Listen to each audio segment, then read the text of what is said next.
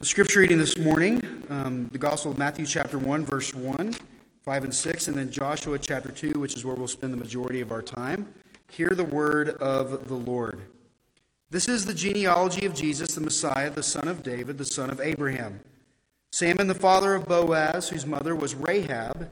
Boaz, the father of Obed, whose mother was Ruth. Obed, the father of Jesse, and Jesse, the father of King David. David was the father of Solomon, whose mother had been Uriah's wife. Joshua chapter 2, verses 1 to 16. Then Joshua, son of Nun, secretly sent 2 spies from Shittim. Go look over the land, he said, especially Jericho. So they went and entered the house of a prostitute named Rahab, and they stayed there. The king of Jericho was told, "Look, some of the Israelites have come here tonight to spy out the land." So the king of Jericho sent the message to Rahab, "Bring out the men who came to you and entered your house, because they have come to spy out the whole land." But the woman had taken the 2 men and hidden them. She said, "Yes, the men came to me, but I did not know where they had come from. At dusk, when it was time to close the city gate, they left. I don't know which way they went. Go after them quickly. You may catch up with them." But she had taken them up to the roof and hidden them under the stalks of flax she had laid out on the roof. So the men set out in pursuit of the spies on the road that leads to the fords of the Jordan. And as soon as the pursuers had gone out, the gate was shut. Before the spies lay down for the night, she went up to the roof and said to them, "I know that the Lord has given you this land, and that a great fear of you has fallen on us, so that all who live in the country are melting in fear because of you. We have heard how the Lord dried up the water of the Red Sea for you when you came out of Egypt, and what you did to Sihon and Og, the 2 kings of the Amorites, east of the Jordan, whom you completely destroyed. When we heard of it, our hearts melted in fear, and everyone's courage failed because of you. For the Lord your God is God in heaven above all on the earth below. Now then, please swear to me by the Lord that you will show kindness to my family, because I have shown kindness to you. Give me a sure sign that you will spare the lives of my father and mother, my brothers and sisters, and all who belong to them, and that you will save us from death." "Our lives for your lives," the men assured her. "If you don't tell what we're doing, we will treat you kindly and faithfully when the Lord gives us the land." So she let them down by a rope through the window, for the house she lived in was part of the city wall. She said to them, "Go to the hills so the pursuers will not find you. Hide yourselves there 3 days until they return, and then go on your way." This is the word of the Lord. Thanks be to God. This is a great story. We're going to get into it, but I want to, as we enter into, we're in Advent. Next week is just the 4th week of Advent, and then we come to Christmas. We're just under 2 weeks from Christmas Day. This is a fun season. And I don't know what your little family traditions are. I'm assuming there are probably some films you like to watch during Christmas time, during Advent. And I was looking up the top 50 films people watch during Advent. And all of the ones you would guess, of course, are on there. Christmas Vacation's on there, The Grinch, Elf, Miracle on 34th Street. And as I was reading through that, I finally found, I was wondering about one in particular, Home Alone, right? Home Alone ranked like 51 out of 55, which I thought was completely ridiculous. There was a lot of films on there that I'd never even heard of. But part of what's so funny about Home Alone and why it's, it's probably not something I could watch every month, but once a year kind of, fits me, is you've got this experience of a family. You know what it's like. Sunday morning is not the most relaxed time of the week. And they're getting up and they're going to go on vacation, and the mother is on the airplane, and with a look that only a mother who has forgotten her child can give, she looks at the camera and she's like, "Oh my goodness, I left my son at home by himself, all alone." Home Alone, right? So from that moment on, you're asking yourself, what's going to happen to Kevin? What is going to happen in this story? And as he's there, all of a sudden these 2 criminals try to break in, and it's funny because they're buffoons. And Kevin is kind of like this super smart, sneaky, wise little guy, and he kind of, sets all these traps up, and they get hurt. You've seen the show. But at the end of the story, of course, the family comes home, and everything's okay, and the guys are taken away, and it's great. With the story of Rahab, as we read this story, it is a story full of suspense, intrigue, excitement, And we learn a lot about different characters. The character development in the story is amazing. You learn something about the spies. There's some questionable character with them in some ways.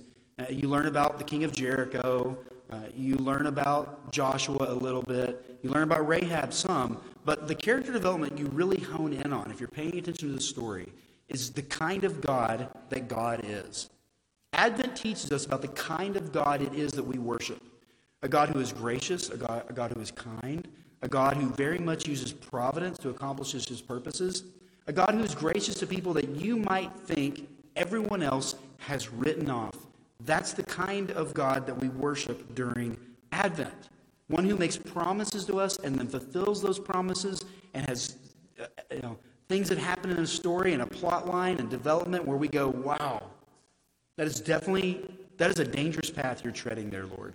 Because the kinds of people that you seem to work with are troublesome, not dependable. They're people that if I was going to put kind of a hall of fame of people, and I'm going to record the scriptures for all of time for people to read about who I am as a God, you are picking some really strange characters. And Rahab is one of those characters who, as we discover, becomes so significant because as we read in Matthew, she's included in the genealogy of Jesus. This woman, as we read in Joshua chapter 2, is a prostitute. She is in Jericho. She's not part of God's people. She is the enemy, and she becomes the center point of someone that God redeems, restores, and includes in his family both then and forever. It's really, really beautiful. So let's kind of talk through the story for a moment and just kind of visualize it even in your head because it's so descriptive. I think you can do that. In verse 1, Joshua sends out some spies to check on Jericho, right? So you can imagine the people of Israel are there and they're ready for battle, and they want to send 2 spies in to do some reconnaissance, to check out what's going on in the city so they can have a better idea of then how to best attack and what they're really facing. The king of Jericho finds out about this because the spies are loudmouths, I think. I mean, you kind of have to read the story.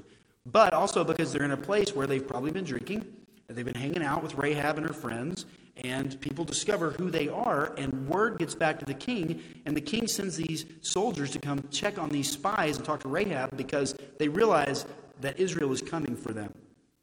Rahab hides the men on the roof, and the king's men come to the place and say, Rahab, where are they? She's like, I don't know. They left, and they went out the city gate, and if you chase after them now, you might find them. Like, you might catch them because, they can't be that far. So the king's men go out. They look for them for a few days. They can't find them. Rahab lets the men down the rope. And in the process of that, she says, please save my family. Everyone's freaking out because of who you are. Will you please save my family? And they make a promise to her, and they say that they will. It's interesting with Rahab, it's one of the longest monologues we have of any woman in the scriptures. We've got Deborah in Judges. You have the Magnificat with Mary. We'll talk about that next week. But this monologue that we see take place with Rahab is one of the longest in the scriptures. And it's from a person that really shouldn't have been part of the story. And yet she becomes the person God wants to use in a special way to include her in this genealogy, to take away what defined her, as Joshua said in the beginning of chapter 2, and redefine her by something greater. And that is to be part of the story of Advent. The anticipation of God coming. The anticipation of God fulfilling his promises. There's no one that God isn't interested in. Verse 17, the men say to Rahab, hey, if you'll just keep your side of the bargain, we'll keep ours. Our lives for your life. So she lets down a rope, they escape, and they make their way on.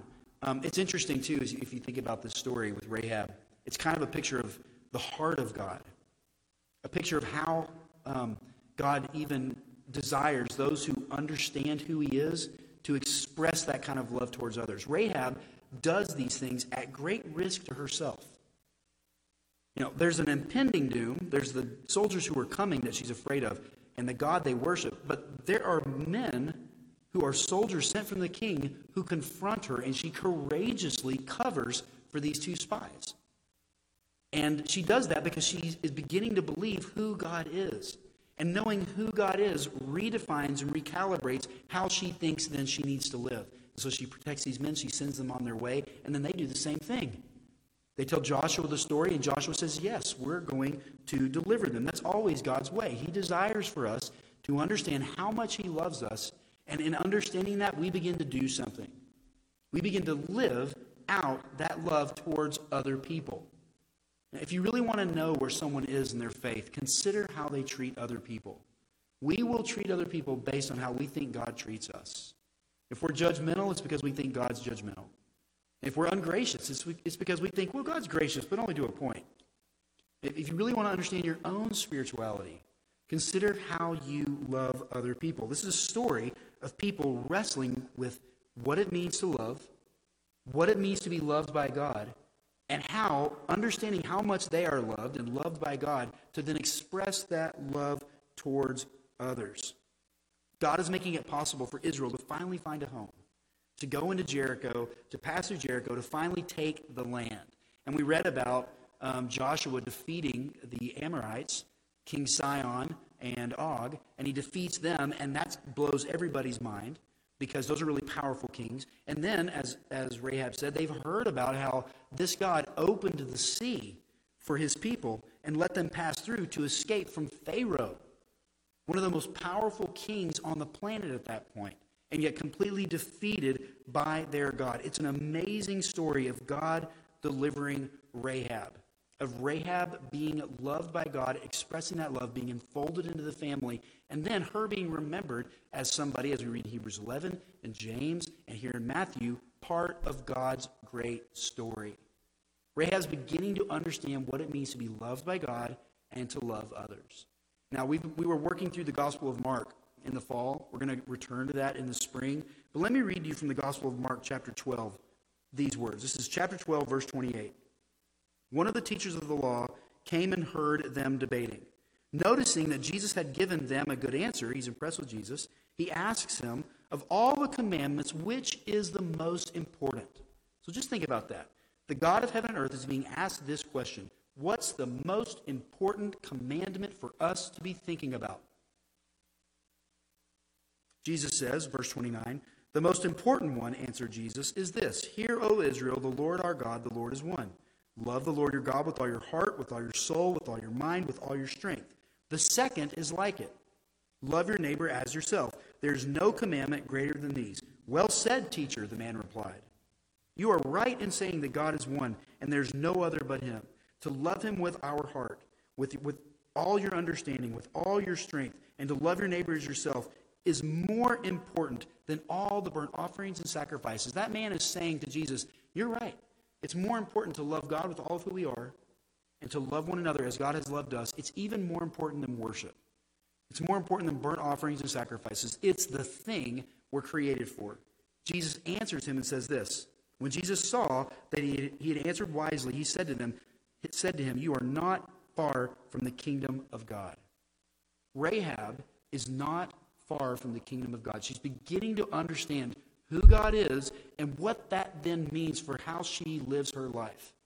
If this is the God they worship, if he's really this powerful, I want to worship him because he's so powerful. What I'm also hoping, Rahab is hoping, is that he's merciful and gracious and kind. And by faith, because of the power of who God is, she begins to live into that, and she discovers that God is far more gracious than she could have ever imagined. In the story with Rahab, as she loves these spies, essentially what she's doing. Because to love someone is to think of them above yourself. It is to consider their good above your own. Rahab is certainly doing that. You know, we read in here she's pleading for her family to be saved in verses 17 to 24. She's saying, please save my family also. What she's doing is she's putting herself at great risk for the sake of the spies, for the sake of this God they worship. So, a few things. First, think about Rahab. Rahab in this time in the Bronze Age only has a few marketable skills, okay? Because she's a woman, she's apparently without a husband, there's only a few things she can do to provide for her family. And so she chooses, as we read, to be a prostitute. We also read in verse 12 that she becomes an advocate for her family. So she's the one responsible to make sure her family is okay. Where does she go when she finds out that these spies are here from this God and his people who are going to take over our city? She steps in as the advocate. So she's a woman of ill repute. She is the one who defends her family. And so Rahab is desperate in every way. Her life is in danger. She's not very respected or appreciated in her culture. She's seeking to get some kind of favor from this God, and she's wondering if he will even listen to her. Through the spies, she discovers that, in fact, God will listen, that he will redeem her. Don't miss that. If you want to think about something that defines the character of who God is, here it is. God is far more gracious than you could ever imagine. He's far more kind and merciful than you could ever come up with on your own. Because God is not made in your image. The scriptures are meant to open up our expectation of just how big and good and merciful and kind, gracious our God is. When you read this story, if you haven't really read it before, go back and read Joshua chapter 2 slowly. Read through the story. And what you discover is God is so gracious that it is offensive. How can you be this gracious?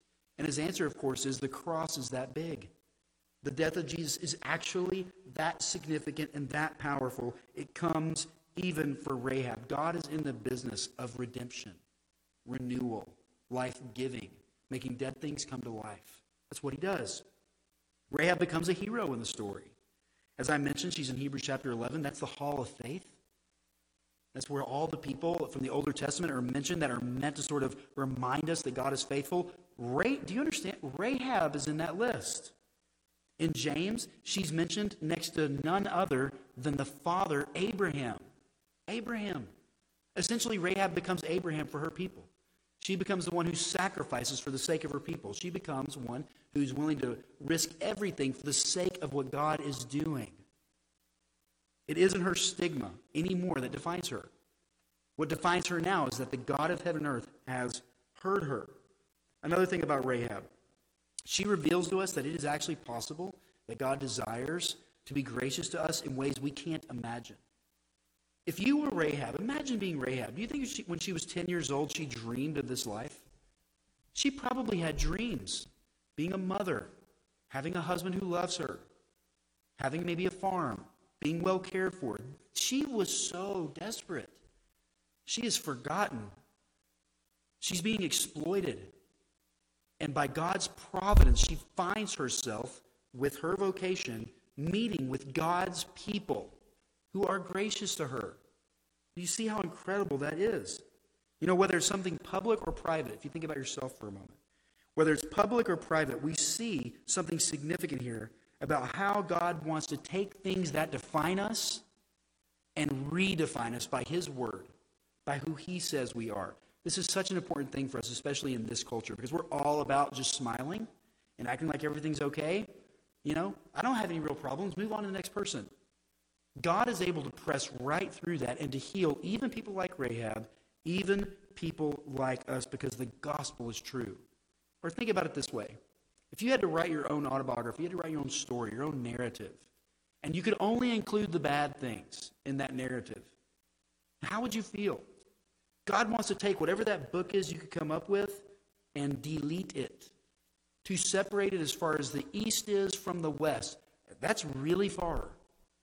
So that you can what? Be part of his advent, the part of bringing his son to bear on this world. So there's Rahab for a moment. Think about the spies. These are two holy warriors, and these dudes must have been like special ops, right? They're sent into Jericho. They're meant to be functionally invisible. They're supposed to covertly go in and figure out what's going on in this city so that they can then attack it and overwhelm it. Where are they? Where are these two spies hanging out? They're consorting with the enemy. They were not at a convenience store. They didn't run by them at the H-E-B. They are in the brothel. God sent these two in through Joshua, and they do some work, I guess, but what they discover is the information that Rahab conveys to the king, or that is conveyed to the king, that everyone's terrified. And these guys are there, and people discover who they are and what should have happened to them.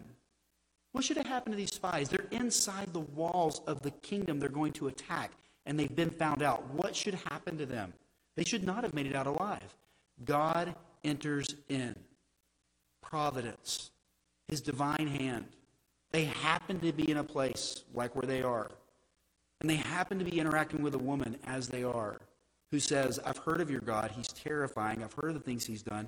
He's overwhelmed Pharaoh. He's defeated Og.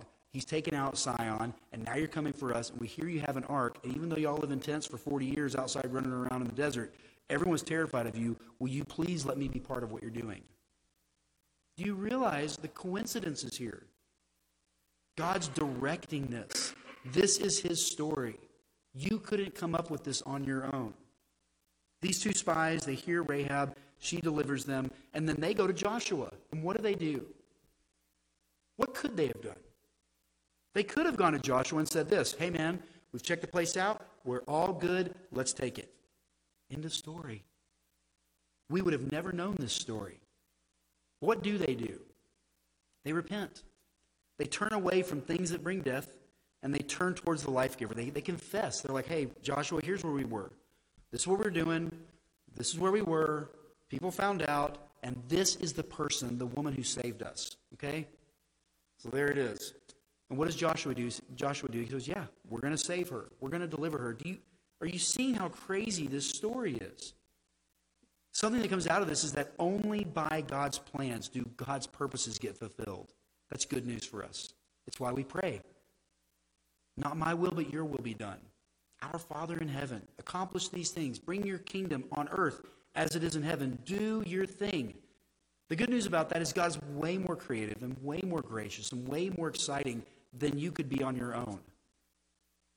And so these spies who are consorting with the enemy, who are honest and confess, are admirable and noble about telling Joshua what's happening, they stay true to their promises for Rahab, and what happens?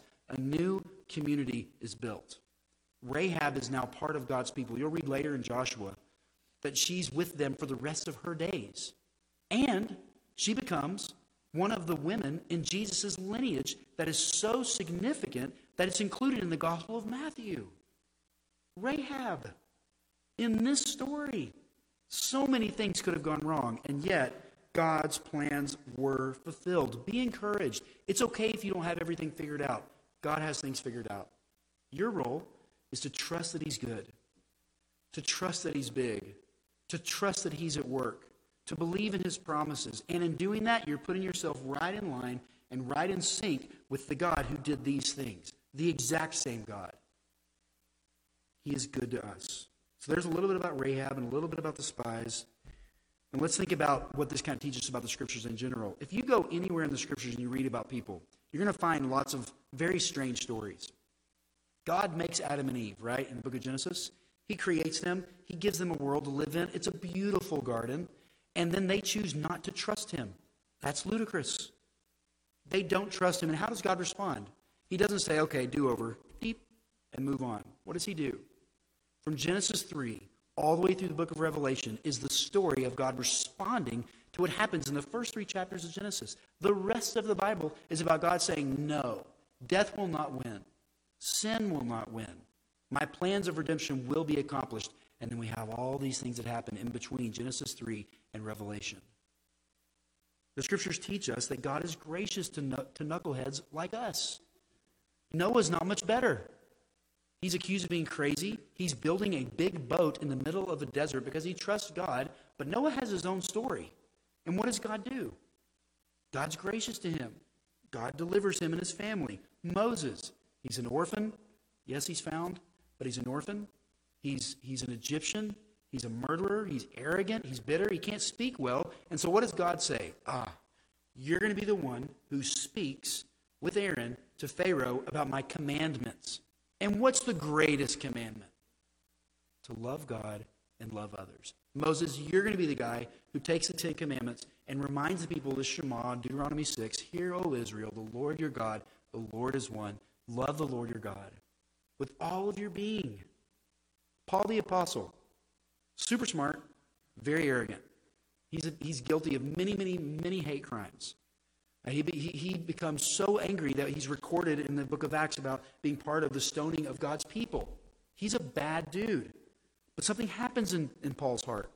Philippians chapter 2, therefore, if you have any encouragement from being united with Christ, if any comfort from his love, if any common sharing in the Spirit, if any tenderness or compassion, then make my joy complete by being like-minded, having the same love, being one in spirit and of one mind. Do nothing out of selfish ambition or vain conceit. Rather, in humility, value others above yourselves, not looking to your own interests, but each of you to the interest of others. What happened to him? He encountered this God, and it transformed him. To get back to the story for a minute, if you think about the spies, they're goofing off on their mission. God could have used another way to reveal what he wanted to reveal, but what does he do with the spies? He lets them escape. He moves in their heart to be humble. They're humble and acknowledging what happens, and the result is that Jesus' great-great-great-great-great-great-grandmother or whatever gets to be part of the kingdom.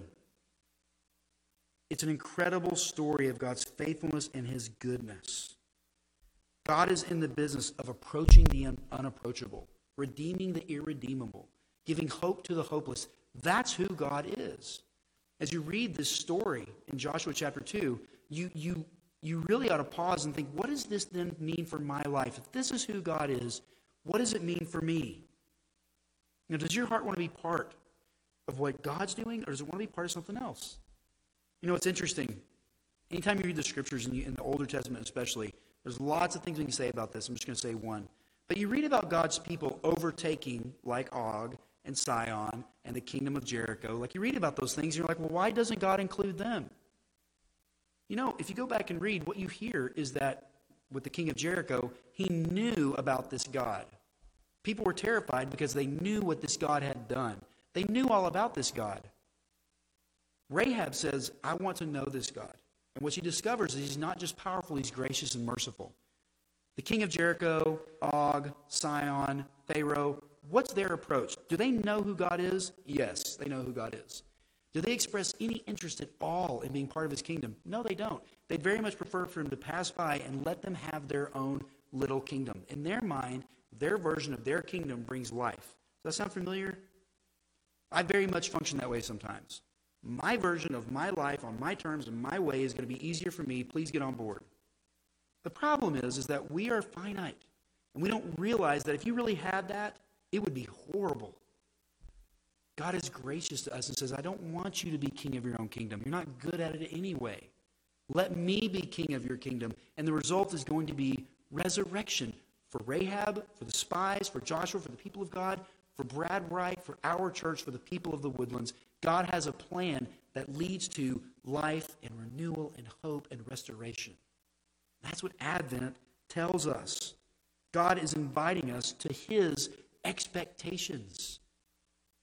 You know, speaking of Christmas movies, for the older adolescents among us and the adults, if you've ever seen Christmas Vacation, with that whole story of a dad, right, who has all these expectations about how Christmas is supposed to be and what Advent is supposed to be like, and what he discovers and why it's funny throughout the film is everything he wants falls apart, except that he gets to be with his family and it's kind of cute at the end.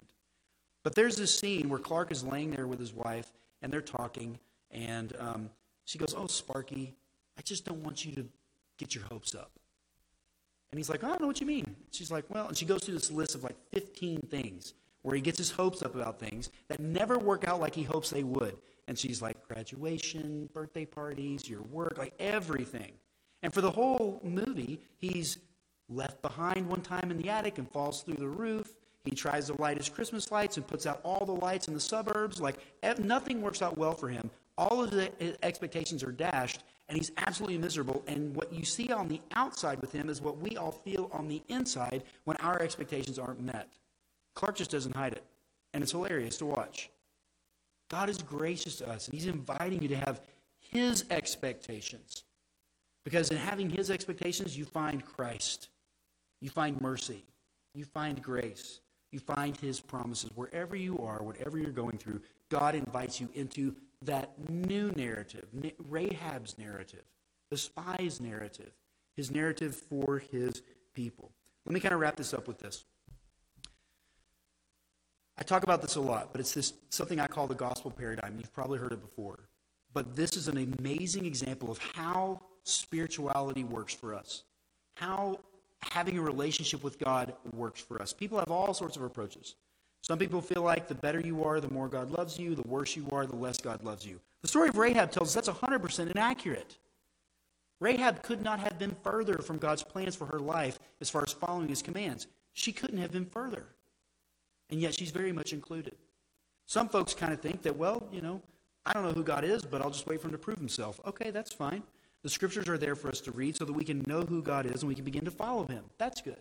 What's God's paradigm for inviting us into his story? Here it is. God reveals his love to us. We begin to understand it. We begin to believe it. We begin to see it. And in doing that, he begins to make us more like his son, the very one we celebrate on Christmas morning. And the result of that is we begin to love the kinds of people that God loves. Rahab was loved by God's people because God's people saw that he loved her, and they knew his love. If you really want to live into Advent this season, this is like my own personal spiritual practice I'm trying to work out. What does it mean for me to be so enamored with how God loves me that it allows me to love the kinds of people that God loves? Because in doing that, we're entering into God's narrative, which always leads to life and goodness and a real reason to celebrate during this season. Okay? Let me pray for us. Father, we give you thanks for your story of redemption that is for us. For Rahab's story, a woman who might have been forgotten, and yet you made her a woman who is at the center of your story and history of bringing Christ into our lives. And we give you thanks for that. We ask that your Spirit would enable us to live into Advent as the beloved of God who seek to love others in that same way as we follow you. In Christ's name we pray. Amen.